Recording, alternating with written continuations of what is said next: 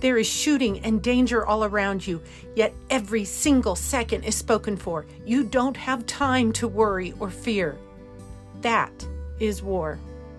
Hi, I'm Heather Fowler, and I am your host of Graceful Stories, living and learning that God's got this.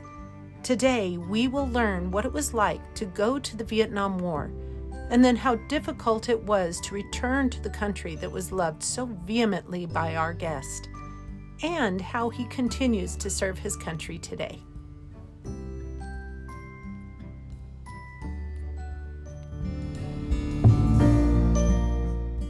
A few years ago, I authored a book called The Warrior.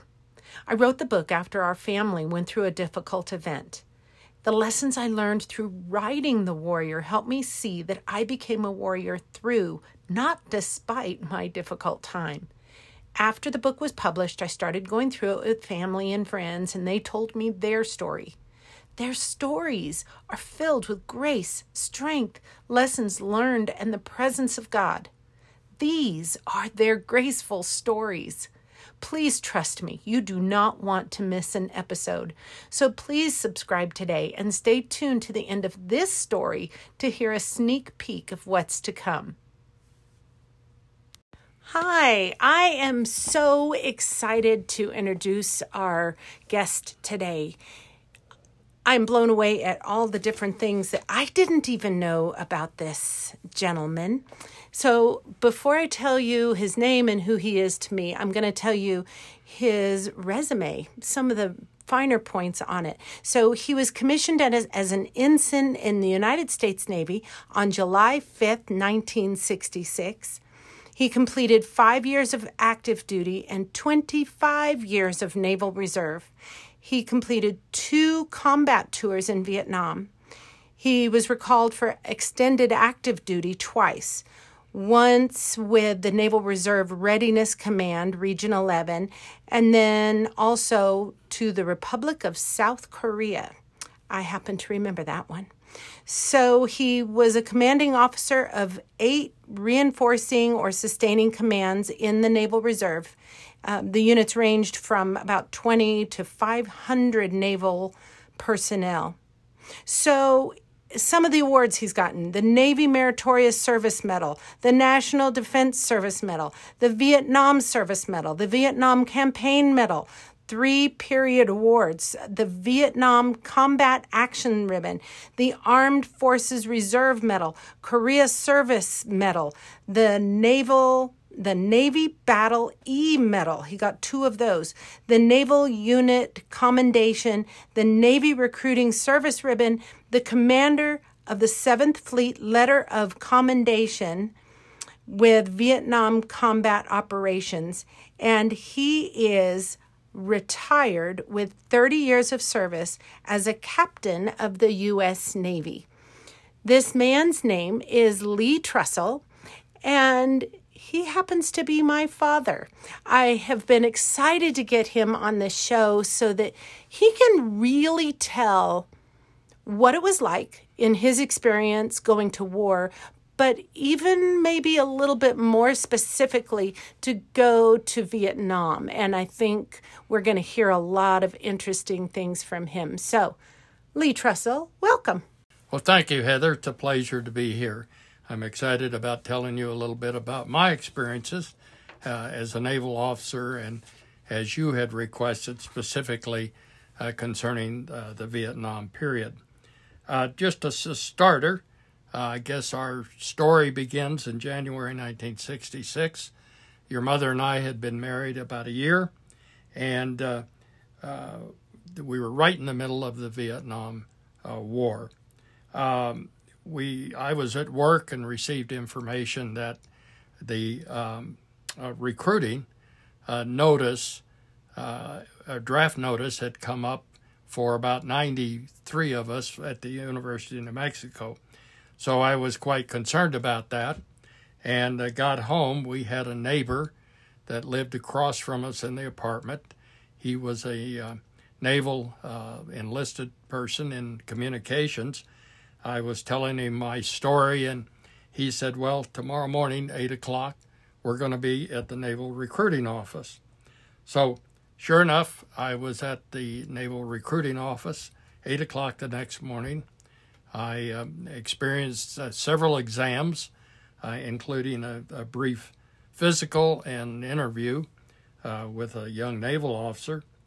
And I guess at that point they were ready to accept me, and I was in the Navy. One of the interesting parts is that I got home at noon, and sure enough, there was my draft notice in the mail. So I have a question for you. So if you had not gone that day to do the whole Navy thing and have your physical and be accepted into the Navy, and you had gotten your draft notice, where would you have gone? Do you know? Well, it would have been Army, but you still had some options. But this eliminated having to make any other decisions.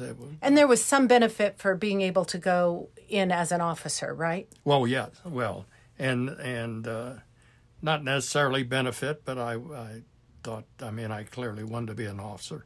Okay. And certainly nothing wrong with the enlisted personnel. Over the years, I've had amazing people that with me in my command. So but I did want to be an officer, so that was my opportunity. So I guess then at that point, in May of '66, I was at the Naval Officer Candidate School, Newport, Rhode Island.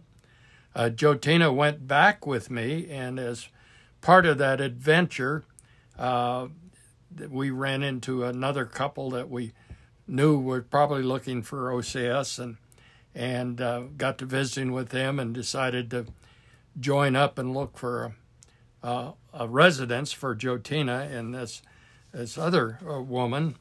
We had already done a little exploring, and it was going to be a difficult proposition finding something.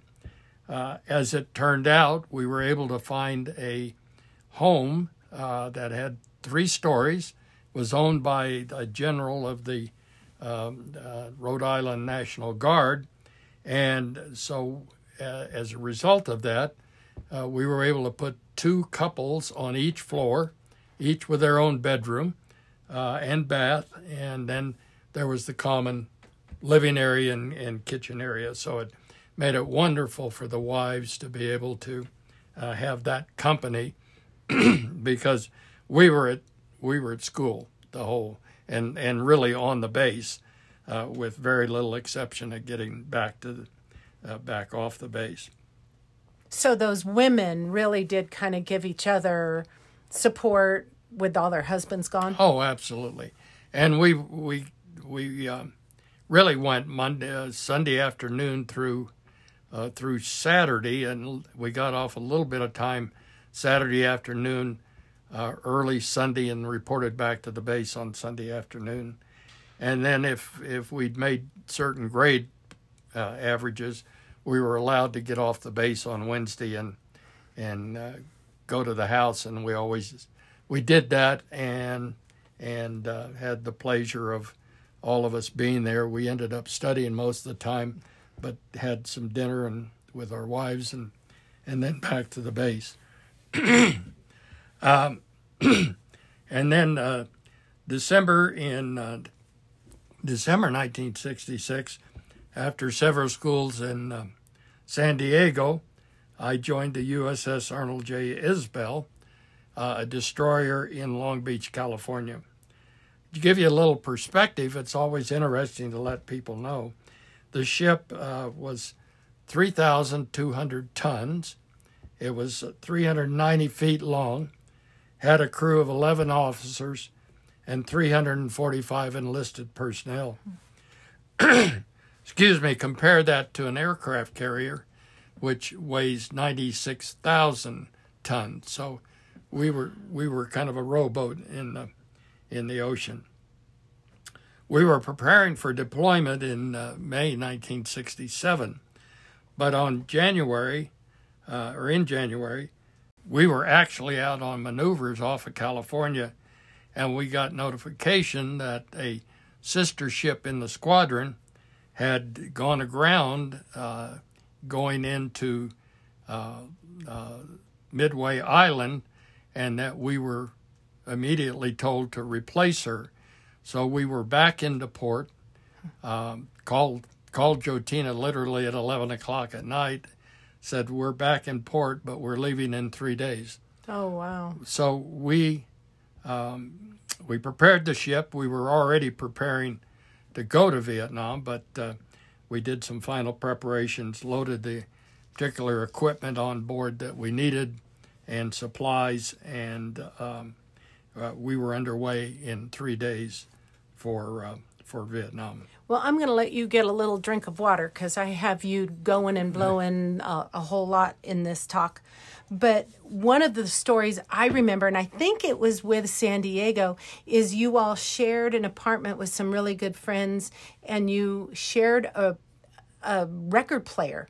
And so you would bang on the roof with a Well, that was broom. actually back here in the U.S. Oh, was it? Oh, okay. I just remember that story, and that was funny that you'd ask your friends to turn the radio up. Oh, yeah.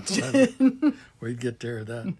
So the just real quick back, the first tour we spent most of our time escorting carrier groups in the Tonkin Gulf and conducting reconnaissance and intelligence operations both off of Vietnam and literally off of China, Hainan on the opposite side of the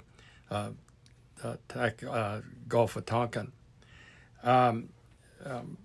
We also then were involved in rescuing and covering down pilots who were flying into North Vietnam, and then if the planes were damaged or whatnot, the effort was to get them back over the coast where we could pick them up in the water. So do you remember were you able to recover many of the men, or Yeah, most. If we could get them back across the coast, then either we were involved with it or helicopters or that, but we were there for cover if they needed it, and so there was a major effort to make sure we recovered our pilots, but we needed to get them off the coast into the water. So Heather kind of asked me to give you some sense about what it is to be in the military and in combat operations. So a couple of things. By the time we left, Jotina was pregnant with our first child, Heather. And by the way, I did not see her until she was 4 months old after I'd returned to the U.S. after this first tour. So one of the realizations is that deployment is really hardest on the families and the loved ones that we leave at home.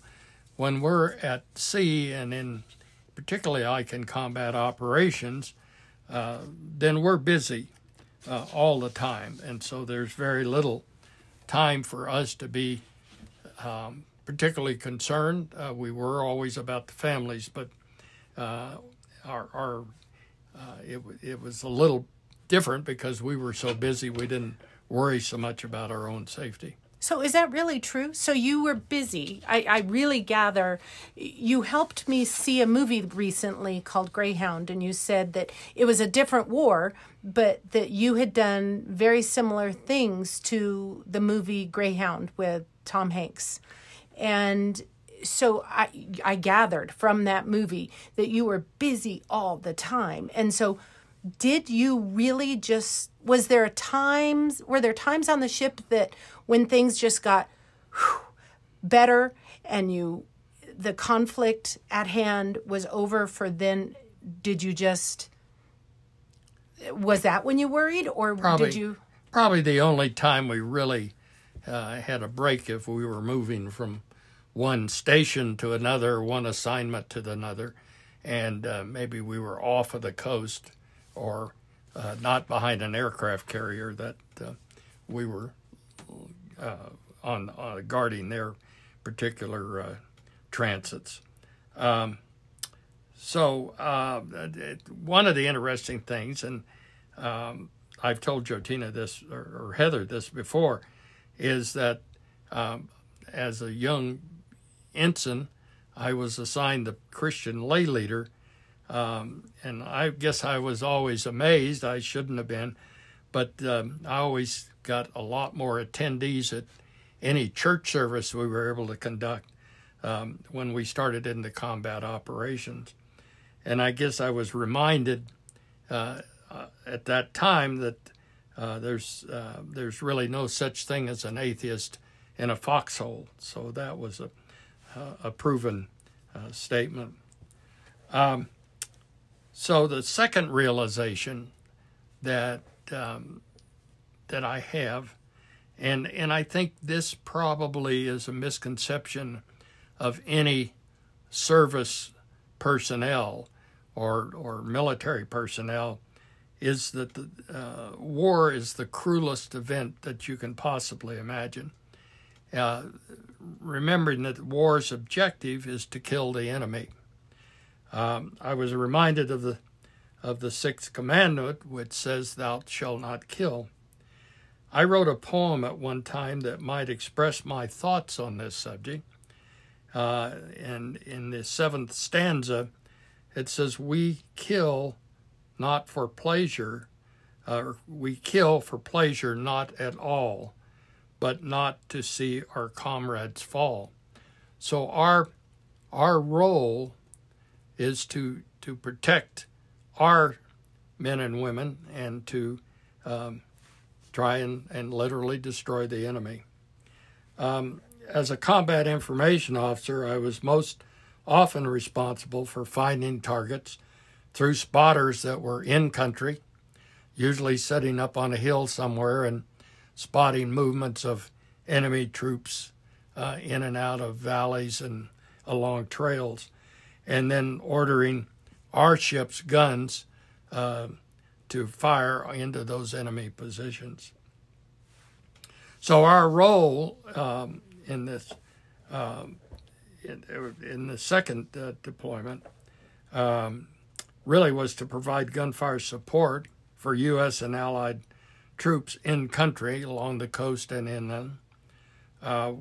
We direct fire on enemy supply and troop lines in country, and there were hundreds of trails coming down from the north into the south, and part of our role was to cover those trails.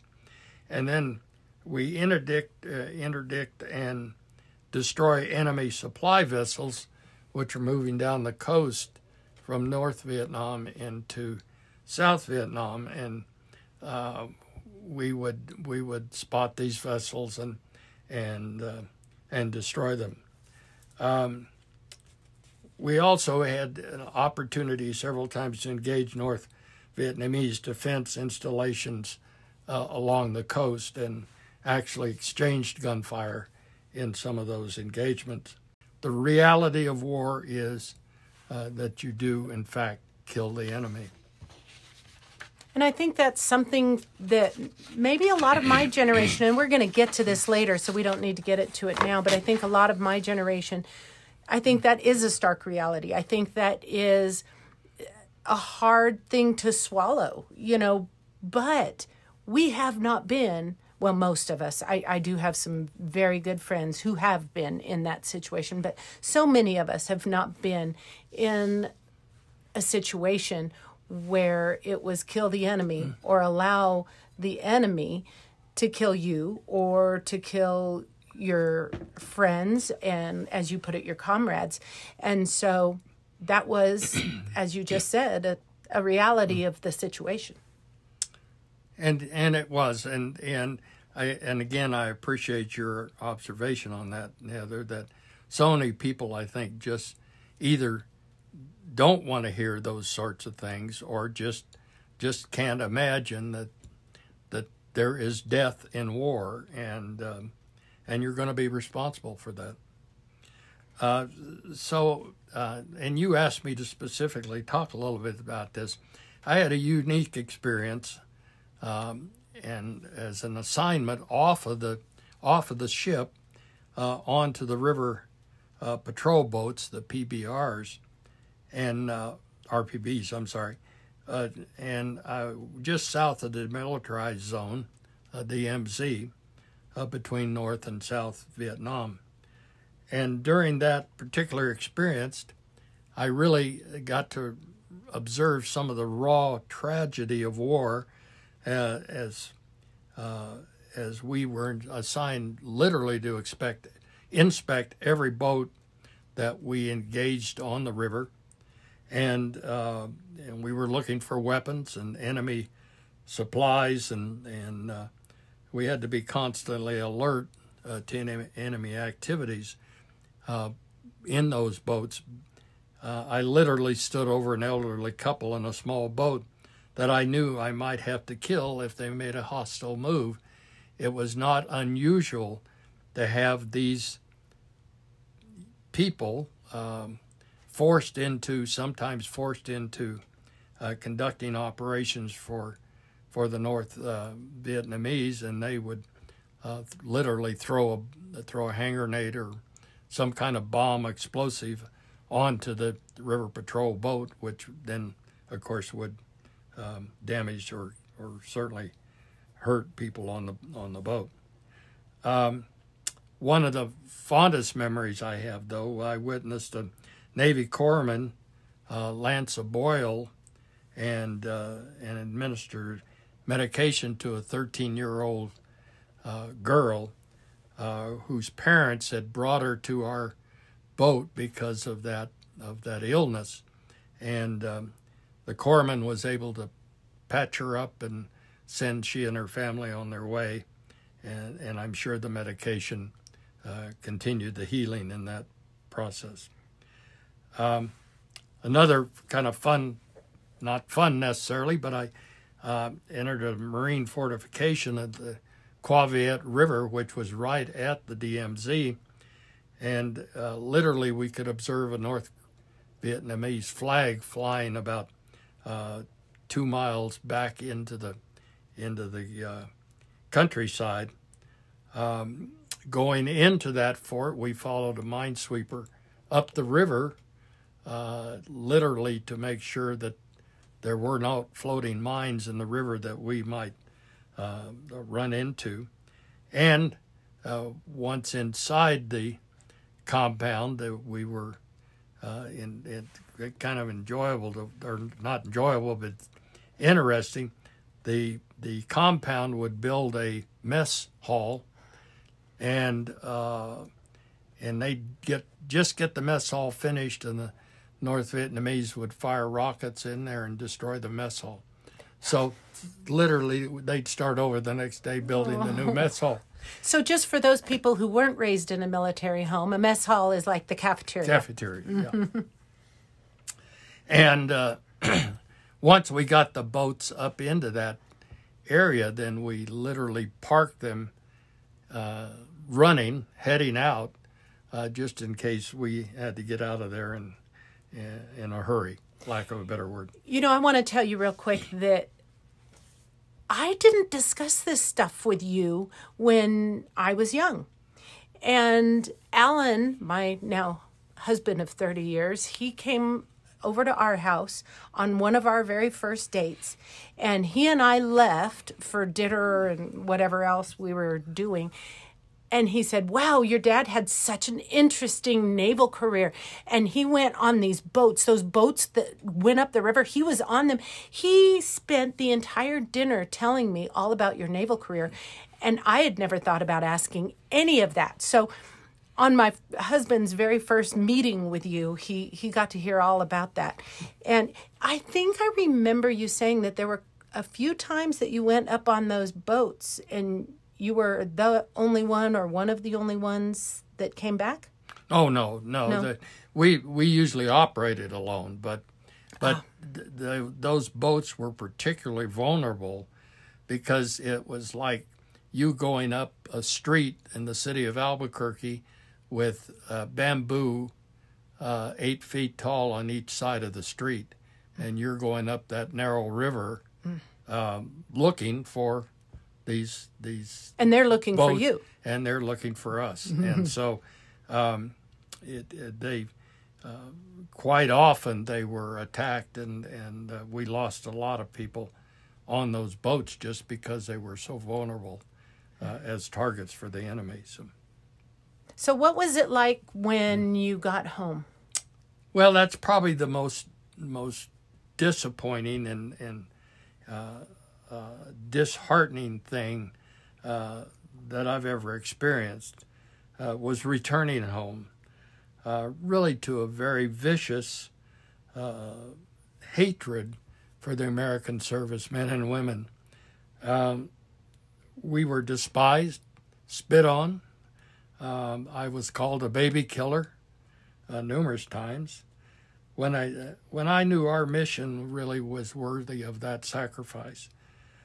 And I guess I've since been constantly reminded of the hostility, but what I call the peace symbol, which so many people see today, and you'll find them on T-shirts and flags and cars and that sort of thing.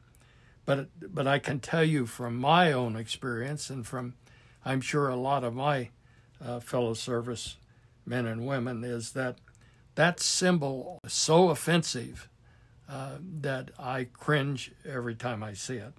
And so it's something that I'm just not. So if I don't encourage. So if I understand right, that symbol for you represents the people that were so hate-filled when you got back. Well, it was, and in my mind, a misjudgment of what we were trying to do, and it was simple enough to flaunt that out in the public, and yet it was so critical by its nature, and represented that literally that hatred and disrespect for people who had put risked their life lives on the lines. That's yeah, right. Put their life on the lines and put their life on hold. That's right. Yeah. Until their tour, or tours in your case, were finished. Yes. So anyway. So, okay, I have a question for you. I ask all of my guests, where did you see God in this situation? And you and I have talked about God over the years quite a bit. And so I cannot wait to hear what you want to say about where was God when you were in Vietnam? Where was he in the midst of battle? Well, and you're right, Heather. We've talked a lot about this. Of course, there's never been any question in my mind that God exists, and I guess I don't believe there's really any place or any time that God is not more present than when you're in some kind of combat or dangerous situation. And while you may not be conscious of that thought, and you may not be sitting there entering into prayer, I think it's that sense of reassurance and faith that you have in that entity and in that relationship that probably certainly comforts you in the particular position. Well, that's awesome. So I have a couple more questions. First of all, I'd like to ask you, what would you say to the new generation of men and women who are going into combat situations? Do you have any advice for them? Well, I it's awfully hard, because until you see that, there's almost no way to really identify it or really explain it. And so I think the most important thing is they have a job to do, and they need to go do that job. And some of them are going to be more risky than others, and some of them will end in death for individuals that you may know, or in some cases in your own life. So there has to be an understanding that, again, war is a terrible thing. You won't find an individual military personnel who loves war. That's wrong. They don't love war because they know the terror of it and know how just overwhelmingly cruel it can be. So they're the last one that would actually really want to go to war. war. That's correct. Yes. I remember you saying that to me growing up because people would say that one president or another just was a warmonger and he loved war, and you would stop me right there and you'd tell me there is no person who has ever been to war that likes war. That's correct. War is horrible. That's right. And so it's the military people who are often going to be the ones that are going to fight so hard to keep from having a war. Exactly. And will, literally make every effort to avoid that. So I know, actually, I probably should have my mom in here for the next question. But what would you say for families of those people who are going to war or going into the military? Well, as I mentioned to you before, the most difficult part of a relationship with somebody who is in the military is if that person goes off to war or off to military assignments that may put them in danger, is the people left at home are the ones that have the greatest fear and anxiety. Because if you're in the minute somewhere, you're so busy that you do not have time to think about being afraid, and everybody is, or being worried about not getting back or that sort of thing, while the person at home is fretting that they are afraid for you and they want you back home. Yeah. And so that's an everyday constant fear of people that are at home, knowing that their loved one is in danger somewhere in the world. So what would you say is the right thing for someone of my generation, or any generation for that matter? What should we say to military people? It's very, I don't know that I've ever told you this, but I've sometimes felt bad that through the conflict and through the war you were in, I think America learned a lesson. I think America learned that people can be against a war but still support military people.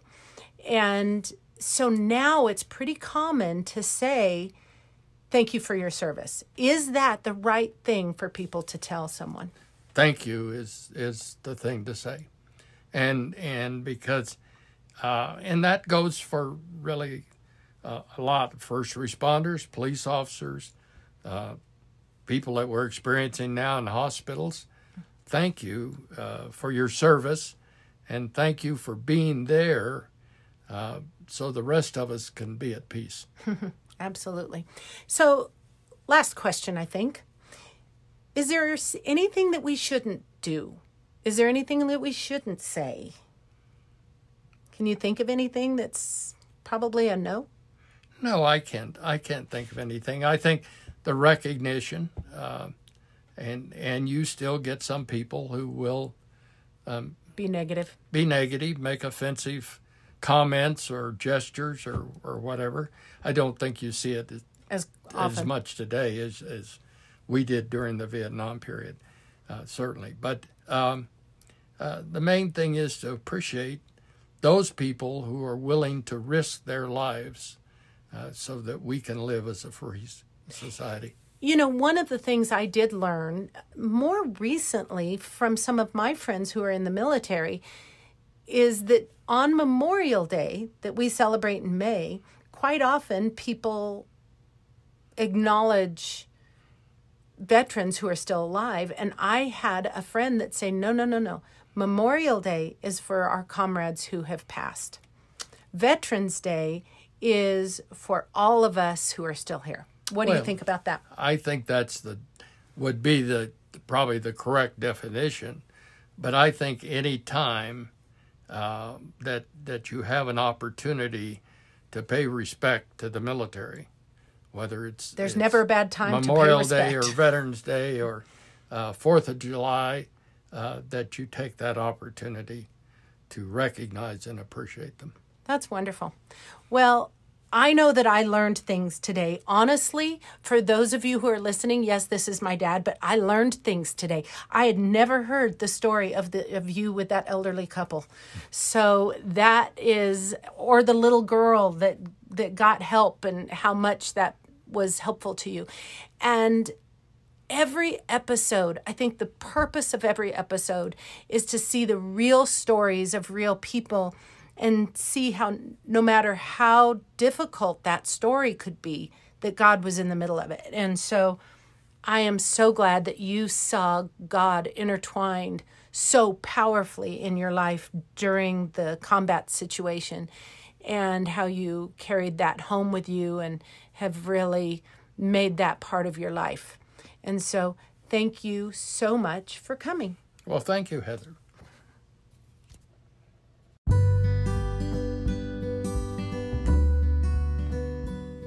Thank you for joining us for Graceful Stories, where we get the opportunity to see the grace of our Heavenly Dad in the real stories of our guests.